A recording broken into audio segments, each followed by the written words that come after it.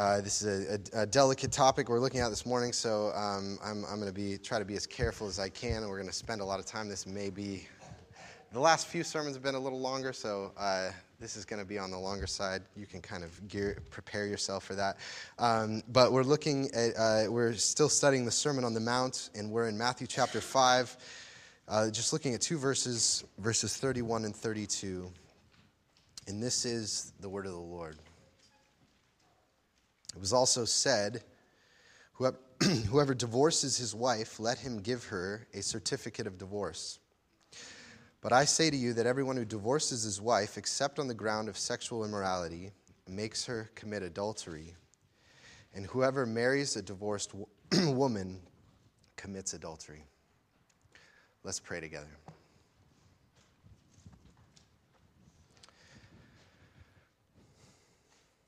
Jesus, our Savior, we come here and we have come to you as broken sinners. And we know from the Sermon on the Mount that you receive us that way as you began this sermon. Blessed are the poor in spirit, for theirs is the kingdom of heaven. We ask that as our teacher, you would show us in these words that indeed your burden, your yoke is easy and your burden is light. That you love us and that you want good things for us. I pray for your Holy Spirit now as we talk about marriage and divorce and remarriage. I know this is a very sensitive topic, especially many people in here, their lives have been touched by these issues. And so I pray for your presence here now, that your presence would be with my words, that you would give me words, but also your presence with your people, that you would sit with us, that you would put your hand upon us, that you would open our hearts, that you would comfort us and challenge us. So we ask you to be our teacher as we commit ourselves to your holy word now. So may the words of my mouth and the meditations of our hearts be pleasing, acceptable in your sight. O Lord, our rock, our security, our protection, our fortress, our rock and our redeemer, the one who sets us free. In Christ's name, amen. So we've been in a little bit of a string of heavy topics. We looked at anger 2 weeks ago. Last week, we looked at the topic of lust. And now, divorce and remarriage. And as I said, these are probably some of the most sensitive areas for many of us in many of the things that we encounter in our lives: anger, lust, and marriage issues, divorce issues, which is probably what we should expect as Jesus' most careful, most famous sermon. We would expect that the things that he's going to speak about are the things that are most sensitive, most real about our lives, and that's what he does. He does not shy away from anything. And one of the things that makes a sermon, this sermon especially difficult, is because all of us are coming from different backgrounds, different experiences, different life experiences, different families, and so with regard to divorce and marriage, having all those circumstances is hard in one sermon to speak to all the complexity of all those different situations. I know that there's all kinds of complexity that many of you have walked through in your families, maybe in your own relationships, maybe in your own marriages. And so to address all of them in one sermon is very difficult. And so I'm going to try to be as sensitive as I can. But on the other hand, as impossible as it seems to address all those things in one sermon, here we have Jesus, who not only in one sermon, but in one verse, gives his teaching about divorce and remarriage. One verse, and you think, that's all you're going to say? You're going to give one verse, and then you're going to go on to the next thing? I mean, Jesus, don't you know how complex marriage relationships are and the issues that are behind a divorce, and you're just going to give a verse to it? And, on the one hand, there's more complexity than one verse, really, because if you look at the last 2 weeks, we've looked at the topic of anger in a lot of detail. There's quite a lot that Jesus has to say about that, and we've looked at the topic of lust. And probably those two things, if you removed anger and lust from marriages, divorce would not be an issue. So in many ways, he's been dealing with it the last couple weeks. But the other side, is that in any subject, we're not ready to deal with the complexity of a topic until we've really internalized and dealt with the fundamental principles. The fundamental principles, which are often simple. And so we're going to try to unpack that this morning. And let me just say that as we look at the Bible's teaching on divorce and remarriage, we are going to insist on not shying away from what the Bible teaches, but I think it's also important for us to remember that the sins that are involved in divorce and marriage are absolutely not the unpardonable sins. Sometimes we see them that way as this is the unpardonable sin. It's not. And we approach this topic knowing that Christ has paid for all of our sin. And so knowing that we have security in Christ, it actually frees us to open ourselves honestly to look at what God's word says and to be challenged by it because we're in Christ and we're secure in Christ. And so with those things said and with that in mind, this morning I want to answer 4 questions for us from this passage and from the Bible. First, how does God view marriage? Second, how does God view divorce? Third, how does God view remarriage? And fourth, how does God view us? What does he have to say to us in this community? Many of us, as I go through these things, will hit certain points of our life. What does he have to say to each of us? And so this topic requires a lot of care. So stay with me as we go along, and I'm going to do my best to address as many of the questions as you might have as possible. So 4 questions, and the first is this. How does God view marriage? So first, we need to start off, before we understand the Bible's teaching on divorce and remarriage, we need to first understand what does the Bible have to say positively about what marriage is. And as you look through the Bible, the main thing, whether it's many of the biblical authors, but especially Jesus, the place that they all look to have marriage defined for them is in Genesis chapter 2 in the creation account, where, Adam was naming all the animals, and all the animals came in pairs, and everyone had a partner, and Adam didn't have a partner. He said, where's my partner? And so God put him in a deep sleep, took a rib out, made the rib into a woman, and gave him this wife, and then he sings this song, and he says, at last, bone of my bone and flesh of my flesh. And it's kind of the first wedding ceremony right there. God's kind of the pastor, and he's like, okay, I give you to her. And, bone of my bone, flesh of my flesh is kind of like your flesh is the soft part of your body, and your bones are the hard part. So it's kind of saying, in my strength and in my weakness, I'm with you. We're one in strength and in weakness. And it's this bonding together. And they all the biblical authors go back to Genesis 2 to say, this is God's ideal, God's picture of what marriage is. And in that wonderful little passage of Genesis 2, we see 3 things about how God views marriage. First of all, God views marriage as a gift. Marriage is a gift. And in that little passage, it begins with the words that says, and then the Lord God said, it is not good that man should be alone. God makes, in the Genesis 1, he's making all these things, and God said it was good, it was good, it was good, it was very good. And then finally says, this is not good. Man should not be alone. I don't want man to be alone. I want you to have a partner. I want you to have someone with you. And so he gives us marriage. He gives the man a wife and gives him a companion. And actually in Genesis 2, it doesn't say anything about the woman being able to bear children or anything. It's not because of the kids that they're coming together. It is for them, for each other. And so it is a gift. It is because God loves us that he gave us marriage. And he doesn't want us to be alone.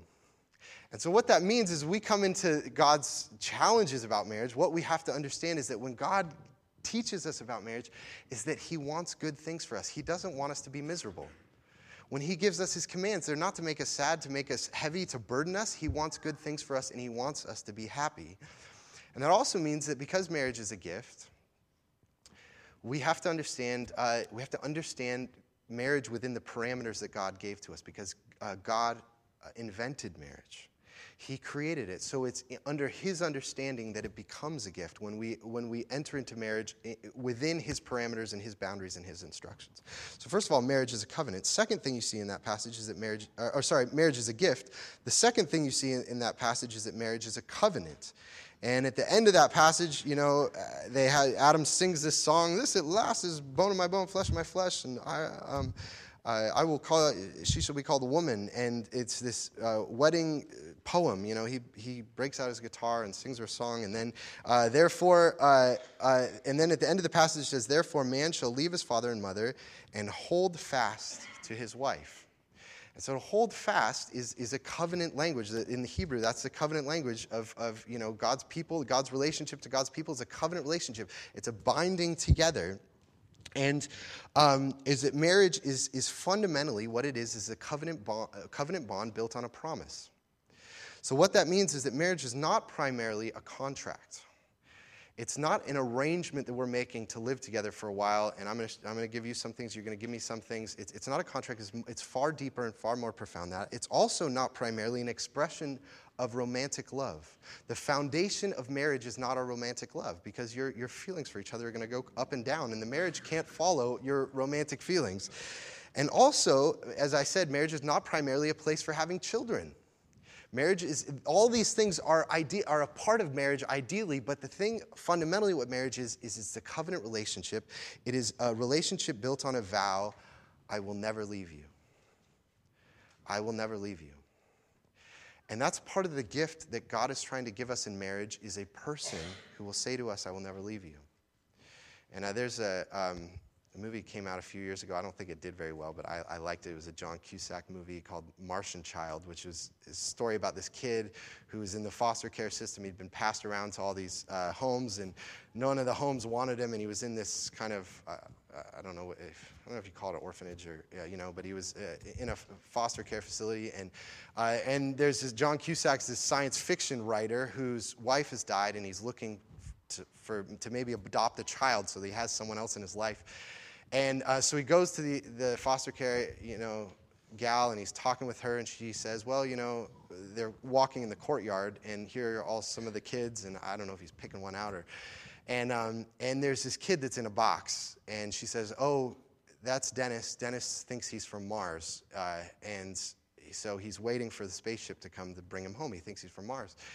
And, he's a science fiction writer. He says, "That's the one. I like the kid from Mars. So bring him in." And so he brings him in, and the whole movie is about their relationship and the difficulty. And here's this kid, and the big message he's had his whole life is, "I'm not an earthling. I don't fit in here. I don't fit in any families. I don't fit in with anyone. Everyone's throwing me out of their homes. And now you're going to throw me out too. I knew this wasn't working." And so at the end of the movie, he runs away, and they had some argument. He runs and he goes up this water tower. He's in the top of the water tower, and there's all these police helicopters. It's a night that are coming, and he sees these lights, and he says, "Those are the spaceships. They're coming to get me." And so he's walking out to the edge of the water tower, and he's reaching out, and John Cusack comes up, and he's trying to get him to move away from the edge and tell him, "No, you're an earthling. You're not a Martian. You're an earthling." And the thing he says to him right there is, he says, "Dennis, I will never, never, never, never, never, never, never, never, never, never, never, never, never, never, never, never, never, never leave you. I will never leave you." And that becomes the turning point when Dennis decides, "I'm an earthling," and he runs into his arms. Is that for someone to say, "I will never leave you." And this is what God wants for us in marriage, is a covenant relationship where someone says that to us. And what that means is that even maybe the most important thing about what that passage says that marriage is that marriage is, at its most fundamental level then, is a picture. And because one of the last things Genesis says is it says, "You'll hold fast to your wife, and the man shall leave his father and mother and hold fast to his wife, and they shall become one flesh." And in marriage, two lives become so profoundly united that they are one. They are like one body. And that everything about their life is shared together. What you're saying is all my thoughts, my plans, my future, my resources, my money, my heart, everything is yours. And so it is a binding together of these two things. And what's interesting is the Apostle Paul takes that passage in Genesis 2 and, about they're becoming one flesh. And he says, by the way, this is a mystery. But Genesis 2, it's actually not talking about marriage. It's talking about Christ and the church. And that what happens in the gospel is that what does Jesus do? Jesus comes to us, his bride, and he shares life with us. He becomes one flesh with us. So everything that's his becomes ours. He shares with us all his inheritance, his spirit, his righteousness before God. He's a son, and he's approved before God, the cleansing blood of his sacrifice. And then we share with him everything that's his. Everything that's ours, and he takes our sin, he takes our guilt, he takes our shame, and we become one with him.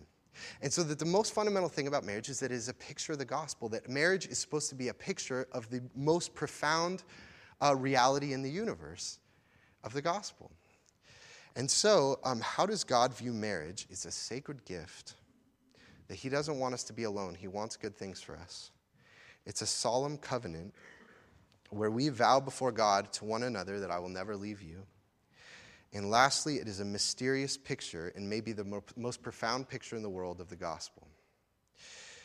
And so I think that it's only when we embrace that kind of breathtaking vision of what God intends marriage to be that we can really come to understand the severity of the Bible, the way the Bible talks about divorce.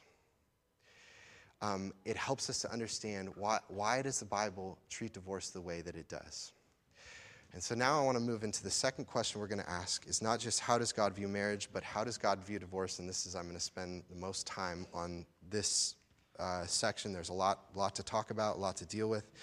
And let me just say first, in the Old Testament, there are passages, a number of passages where God talks about being faithful to the wife of one's youth. Proverbs talks about that. Malachi chapter 2 talks about that. And one of the big reasons is that marriage was given to be a picture of God's covenant relationship with us. And the way that the Old Testament talks about God's covenant relationship with us is it says that his steadfast love endures forever.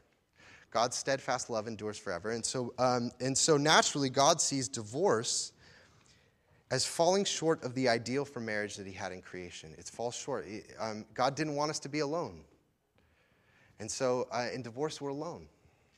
And God has a covenant relationship that's a picture of the gospel. And so marriage, a divorce is missing that picture. And so this is why divorce is troubling to God. It's not God's ideal. And probably the most important Old Testament passage on divorce comes in Deuteronomy 24, which Jesus refers to in this passage that I just read. You see there how he says in verse 31, "It was also said, whoever divorces his wife, let him give her a certificate of divorce." Now, I'm going to read to you.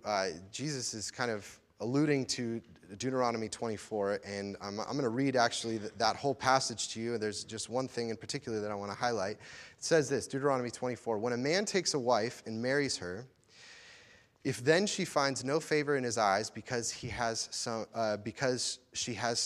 some indecency in her, and he writes her a certificate of divorce and puts it in her hand and sends her out of his house, and she departs out of his house. And if she goes and becomes another man's wife, and the latter man hates her and writes her a certificate of divorce and puts it in her hand and sends her out of the house, or if the latter man dies who took her to be his wife, then her former husband who sent her away may not take her again to be his wife after she has been defiled, for that is an abomination before the Lord. And you shall not bring sin upon the land of the Lord your God is giving you as an inheritance." Okay, there's a lot in there.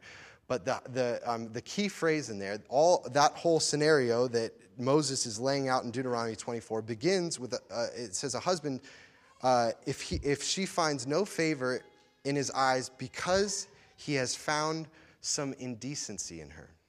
And so in the first century, it's well known that there was a common debate about what is finding some indecency in your wife. And so there were two schools of thought. There was Rabbi Hillel and the Rabbi Shammai, who both had kind of two views on it. Hillel took the more liberal view, who said, it says some indecency. It's actually any indecency. If there's anything about your wife that is a problem, then you can send her out of the house. So, she burns your toast, and you don't like burnt toast. That is grounds for divorce. Whatever you want. That's indecent. She overcooked the asparagus, I don't know, whatever. You can end the marriage. On the other side, so he was focusing on the word any indecency, but then Shammai put emphasis on the word indecency, and he said that word indecency refers to nakedness. And so he said that this is talking about if there is any sexual infidelity in her, then that gives grounds for divorce, the more conservative view. And Jesus here in this passage is clearly siding with the more conservative branch of the debate in his culture, is that he says that divorce is a serious matter, and that though the Bible says there are times when it should be permitted, it should be very limited as possible. And actually, Jesus, in a later point in Matthew 19, has another discussion like this. He says a little more than he does in this passage about divorce and remarriage. And in that passage, he says, "What God has joined together, let no man separate." And he's coming back to Genesis 2, where it says that in marriage we become one flesh. You become one body, and you are profoundly joined together, and that is not easily torn apart. And actually, I put a quote for you from C.S. Lewis. This is from Mere Christianity on page 3 of your bulletin, where I think he describes this, how difficult of a matter divorce is. He says this: "Christianity teaches that marriage is for life. Churches all agree with one another about marriage a great deal more than any of them agrees with the outside world. I mean, they all regard divorce as something like cutting up a living body as a kind of surgical operation."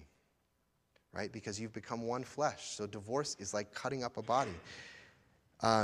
Some of them think the operation so violent that it cannot be done at all. Others admit it as a desperate remedy in extreme cases.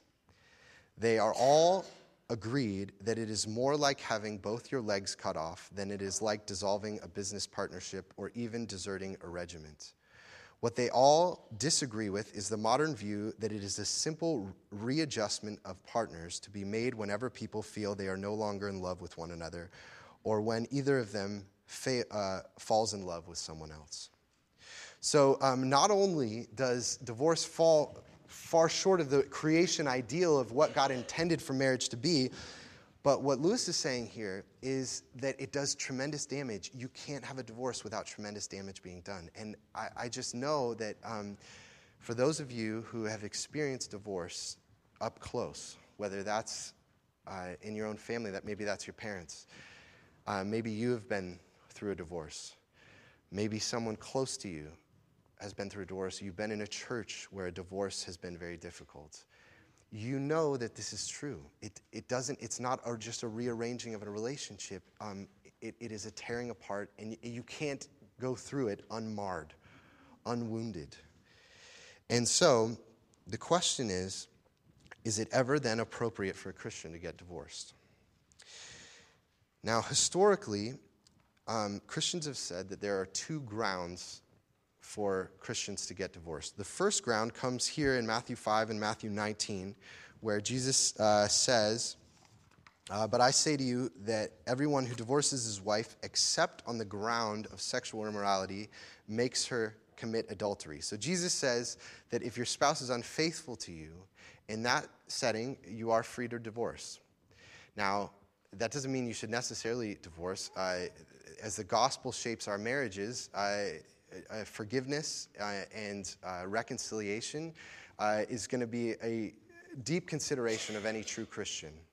But Jesus says that is ground for divorce. The second ground comes in 1 Corinthians 7, where Paul is talking about a situation where someone becomes a Christian, or a Christian is married to a non-Christian, and the non-Christian basically says, "I'm not willing to live with you if you're a Christian." So basically, the Christian is put in a situation where I either need to choose Jesus or I need to choose the marriage. And Paul says, choose Jesus. If you have to pick your faith or you have to pick the marriage, pick your faith. And you are free to let that marriage be dissolved and let your spouse go. You don't need to force yourself into that marriage.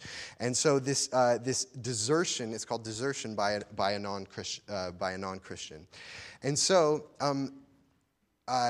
the operating assumption of marriage should be that in our marriages, divorce is not an option. That should be an operating assumption. It's not a viable option for us. We can't go there. Which I often tell people that in your arguments, it's important the D word should not be mentioned. That is not, it's not a weapon, it's not a threat that should be used in your arguments, because it's not an option for a Christian. These are the only two grounds, and even as frustrating as marriage can be, God has limited us that we need to stay in this relationship. So we have to approach each other with this assumption that divorce is not an option. And God wants it that way, because I'll tell you what happens. When you get married, you didn't think you were sinful before. You thought maybe you were a little sinful before you got married, but then you got married, and you're like, wow, I am a selfish, sinful, defensive, argumentative. I didn't even know I had anger until I got married. And that's one of the things that God wanted to do. He stuck you in there and put someone right in front of you, a mirror, who's going to bring out all the sin that's sitting in there that you never thought you had, and he's going to force you to deal with it. He's putting you in a situation where, unless this is dealt with, unless this is brought to the Lord, unless this is repented of, you are going to be miserable. And he's forcing us to mature and to grow and to transform and to learn more about his love and to find my identity in who his love is. And so if you can run away from the marriage, then the most important thing that God wants to do in your life isn't going to happen if you can run away from it. So he's keeping you in the marriage. Now, one of the things that this is important as a community is that we need to be absolutely careful that we ever advise someone else that they should get a divorce. I might even say that you should not ever advise someone to get a divorce. That's not your decision. And especially that we should be very careful to say that. And but especially, actually, there's a family friend of ours. She's a therapist down in Seattle, and she's not a Christian. And she actually, I was talking to her maybe a year ago, and she said that to me. That I could tell through her decades of being a therapist, that was one thing that she realized, is she says, it is not my job to tell someone to get a divorce. And I could tell that what she was saying is, I had told people, I had heard things that were happening in their marriage, and I was like, why don't you just get out of there? Why don't you just end that? It sounds terrible. It sounds miserable. And then they left, and they were way worse off. And she realized I was overstepping my bounds. I shouldn't have been giving them that kind of advice. Now, especially, this is true, if we're talking to someone and we're only hearing one side of the story in a marriage relationship. Oftentimes, you think you have a clear picture if you're mainly talking to one person in a marriage and you're getting a picture of what the marriage is like. You really don't have a picture until you've heard both people. Actually, I heard one pastor talking about a woman who had come to him and said, let me ask you, is it okay as a Christian for a husband to assault his wife? And the pastor was like, well, no, what did he do? And he was like, well, he was physically restraining me. He's like, wow, that sounds pretty bad. And he went and talked to the husband. And he said, well, did she tell you why I was restraining her? She dumped water all over my head at the dinner table, then broke a plate over my head, and she was reaching for the steak knife to come after me, and I grabbed her wrist so that she wouldn't stab me with the steak knife. And he was like, yeah, she failed to mention that part about the steak knife. And there was two sides, and to make a pronouncement, to make a judgment, whether you've only heard one side, would be very unwise. So we have to be very careful. Now, I'm not saying that you should say that someone's being a liar, or that you should even say that you don't believe someone when they're telling you. I'm not saying that. It needs to be looked into. It needs to be investigated, but we need to be judicious and slow. Okay, so but. Again, the operating assumption in a marriage is that divorce is not an option. Now, of course, the obvious question that maybe everyone in the room is thinking, I've mentioned two grounds for divorce: sexual infidelity and desertion by a non-believer. What about abuse? What about abuse? Now, one of the things that's interesting about the two grounds for divorce that are in the Bible, if you go to Mark chapter 10 and Luke chapter 16 and you hear Jesus talk about divorce and remarriage, this is what he says in Mark 10. Whoever divorces his wife and marries another commits adultery against her, and if she divorces her husband and marries another, she commits adultery.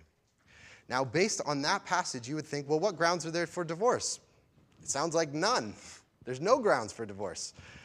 But then you come to Matthew chapter 5 and Matthew chapter 15, and there Jesus adds an exception. And in this passage, he says, except on the ground of sexual immorality. So you'd say, oh, well, I thought there was no grounds for divorce when I just read Mark 10.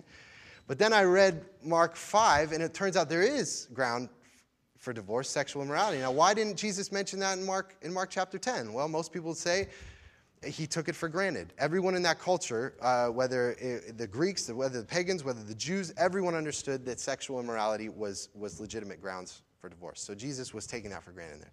But then you come and you say, well, then Paul in 1 Corinthians adds another ground for divorce, is if you're going to be deserted for a non-Christian. And if you have to choose between your faith and or choose between your spouse and your faith, sorry. So it turns out there's actually another exception. Why didn't Jesus mention that in Mark chapter 5, and why didn't he mention it in Mark chapter 10? And again, we'd probably say, well, Jesus probably took that for granted. Jesus says in other places that our loyalty to him should be above all other loyalties. But it wasn't mentioned. And so the question is, are there other exceptions, are there other grounds for divorce that we should be just taking for granted? That obviously this is a grounds for divorce. Most people would say, doesn't abuse fall into that category? Well, let me say no and yes. So the no answer is that historically Christians have restricted the grounds to divorce to what the Bible clearly says of these are the two grounds. This should be your operating assumption, is that sexual infidelity and desertion by a non-believer are the grounds for divorce. That was Luther's positions, Calvin's positions, the Westminster Confession's position. But I think that on the other hand, you notice in this passage that Jesus says, everyone who divorces his wife. And what's being talked about in this passage is there is a sense in which Jesus is talking about a man putting away a woman. And in the ancient world, for a woman to be abandoned by her husband left her extremely vulnerable in that situation. She had no one to support her, no one to protect her. And so there is an element of Jesus' intent in this command is to protect the vulnerable woman who's going to be vulnerable in the case of this divorce. And now this does not mean that a woman can get a divorce, for any reason, and men are the only ones who can't get divorces, because Mark 10 says, whoever divorces his wife and marries another commits adultery against her, and if she divorces her husband and marries another, she commits adultery. So the restriction is still on men and women, but there's an element of justice here that's at the heart of Jesus' teaching, and defending the weak is at the heart of much of biblical ethics. Biblical ethics is always trying to defend the weak, those who are in a vulnerable situation. And the fact is, frankly, still in abuse situations, statistics that were taken earlier in the 2000s said that women accounted for 85% of the victims of intimate partner violence, and men approximately 15%. There is, the majority of abuse cases are men abusing women. And Jesus is here protecting the wife, is that the man cannot just on a whim dismiss her and leave her vulnerable. So with that principle of justice, we should be carrying that into our decisions as we think through our marriage situations. And so I do think that it is absurd and even wrong if a church says to anything like to an abused person, someone who's in an abusive, dangerous situation, to say, you have to stay in there because the Bible, you don't have grounds for divorce. I absolutely don't think that a church should say that. Now, a caveat. This is complicated. The caveat is we need to be careful about the word abuse, right? Abuse means a lot of things. There's verbal abuse, there's emotional abuse, there's physical abuse. And the reality is, at what point does someone hurting someone become abuse? Now, of course, there are legal definitions of abuse, and we should heed those as Christians, but they're not going to guide every decision that we make as Christians. And the reality is that we will all profoundly hurt one another in marriage. We will, in all of our marriages, we know how to hurt one another. You know how to hurt your spouse more profoundly than anyone else does. And so, the other thing that I want to say is that in our culture, the most powerful people in our culture are victims. If you are a victim, you can get anything you want. And so we have to guard ourselves. There is going to be an allurement to being a victim, because if I can say that that I'm a victim and someone's abusing me, it puts me in a tremendous position of control and power. And so this is a very difficult thing because on the one hand, there's absolutely abuse that happens and that needs to be stopped. And as a church, as a community, we need to stand against. And yet, on the other hand, we need to be asking ourselves, is this really abuse? Is this, we're sinning against each other. And where is that line drawn? How do you make that decision? Now, that's a complicated topic. One answer I do want to give, though, is that when we get married, especially as Christians, many of us, we get married with a pastor doing the marriage, doing the wedding. We get married in a church, and there are witnesses. And what we're saying is that my marriage is a public reality. These people are witnesses to my marriage, and that means that this community has an involvement in what's happening in my marriage. So as I work through those things, first of all, it's probably not a decision that I make on my own. And if you're in trouble in your marriage, it's absolutely to remember that our marriages that we're living together is something that we do as a community. Someone should know about it, and it should also be worked through. And I think a lot of these decisions, we have elders in the church. We want wise people. This is why it's so important to have elders who meet qualifications of the scriptures, people that we can trust to be godly, to be wise, who themselves have healthy marriages. I think people who have healthy marriages are going to be able to make better decisions about what should be happening in a marriage. And so these are questions, but we do it in community. These decisions are at the end of the day, they're not black and white, and they end up being judgment calls that we make together prayerfully under the authority of God's word. Okay? So, complex answer. These are a lot of the things that we need to be thinking through. But the principle, the fundamental principle is that we all enter into our marriages understanding that divorce is not a viable option. Okay? Now, a lot of complexity there. The next question is, we're halfway, I think. The next question is, I think, even probably more complex biblically, but I'm going to spend less time on it, is the question of how does God view remarriage? So we've looked at how does God view divorce. The Bible gives two grounds for divorce, and of course we use wisdom in thinking through divorce. How does God view remarriage? And the Bible is surprisingly strong in its statements against remarriage. And for example, in this passage here, you have a woman who is being discarded by her husband. And it says that her remarriage is adultery. That's what these are Jesus' words. These are not my words. Jesus says that remarriage is adultery. Now, one of the things to notice, though, is that Jesus says, verse 32, "But I say to you that everyone who divorces his wife, except on the ground of sexual immorality, makes her commit adultery." So in some ways, the man who's divorcing her is the culpable one because he's putting her in a situation where she's vulnerable, and now she needs to go find another husband, and it's going to force her into adultery. So in some ways, he's still the culpable one. But also it says that the man that she remarries is also called an adulterer. It goes on, it says, "Whoever marries a divorced woman commits adultery," which is to say that when Jesus says, what God has joined together, let no man separate. And so that there's a question that I have to ask is, if someone's been divorced and they were not divorced on biblical grounds, I have to ask the question, I am now, if I marry them, I'm putting myself in between the possibility for reconciliation. And so there are a number of views that Protestants have taken on the question of remarriage.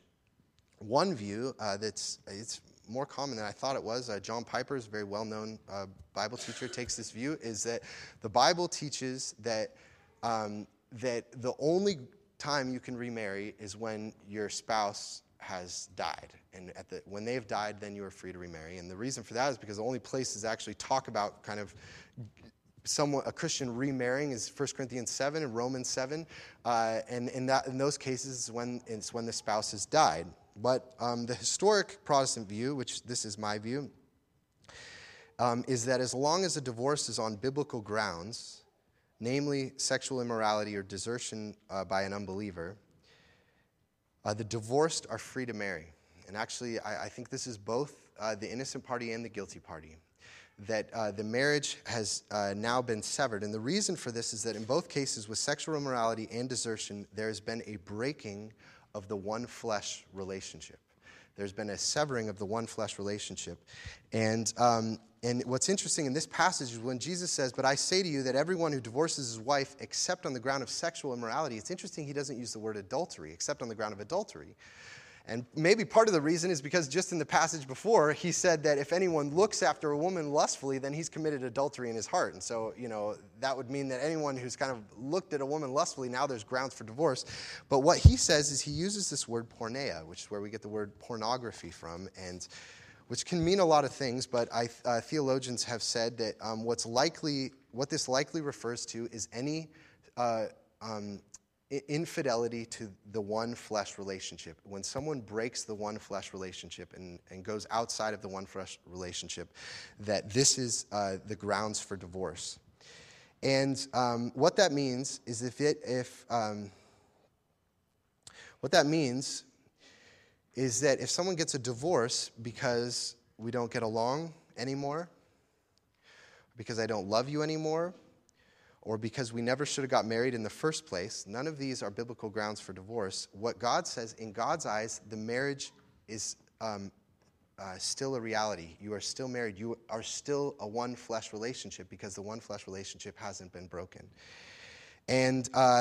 And so the Bible says that in that case, if the one flesh relationship hasn't been broken, you should not get remarried. And you need to leave the door open for reconciliation. Now, these are hard sayings. I'm just trying to say to you clearly what I think the Bible teaches. And what that also says is that if we're thinking of marrying a divorced person, we have to think about that I'm getting in the way of the possibility of reconciliation, so that we should not, if someone has been divorced not on biblical grounds, then we should not marry them as well.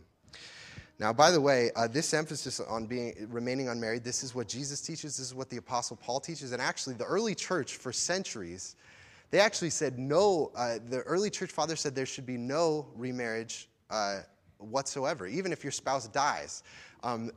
Very strict restrictions. Now, let me just say, okay, let's say I'm already remarried. Let's say I got divorced. Maybe it was on biblical grounds. Maybe it wasn't. Now I'm remarried, and I'm not sure. Maybe there was sin in that. What am I supposed to do with that?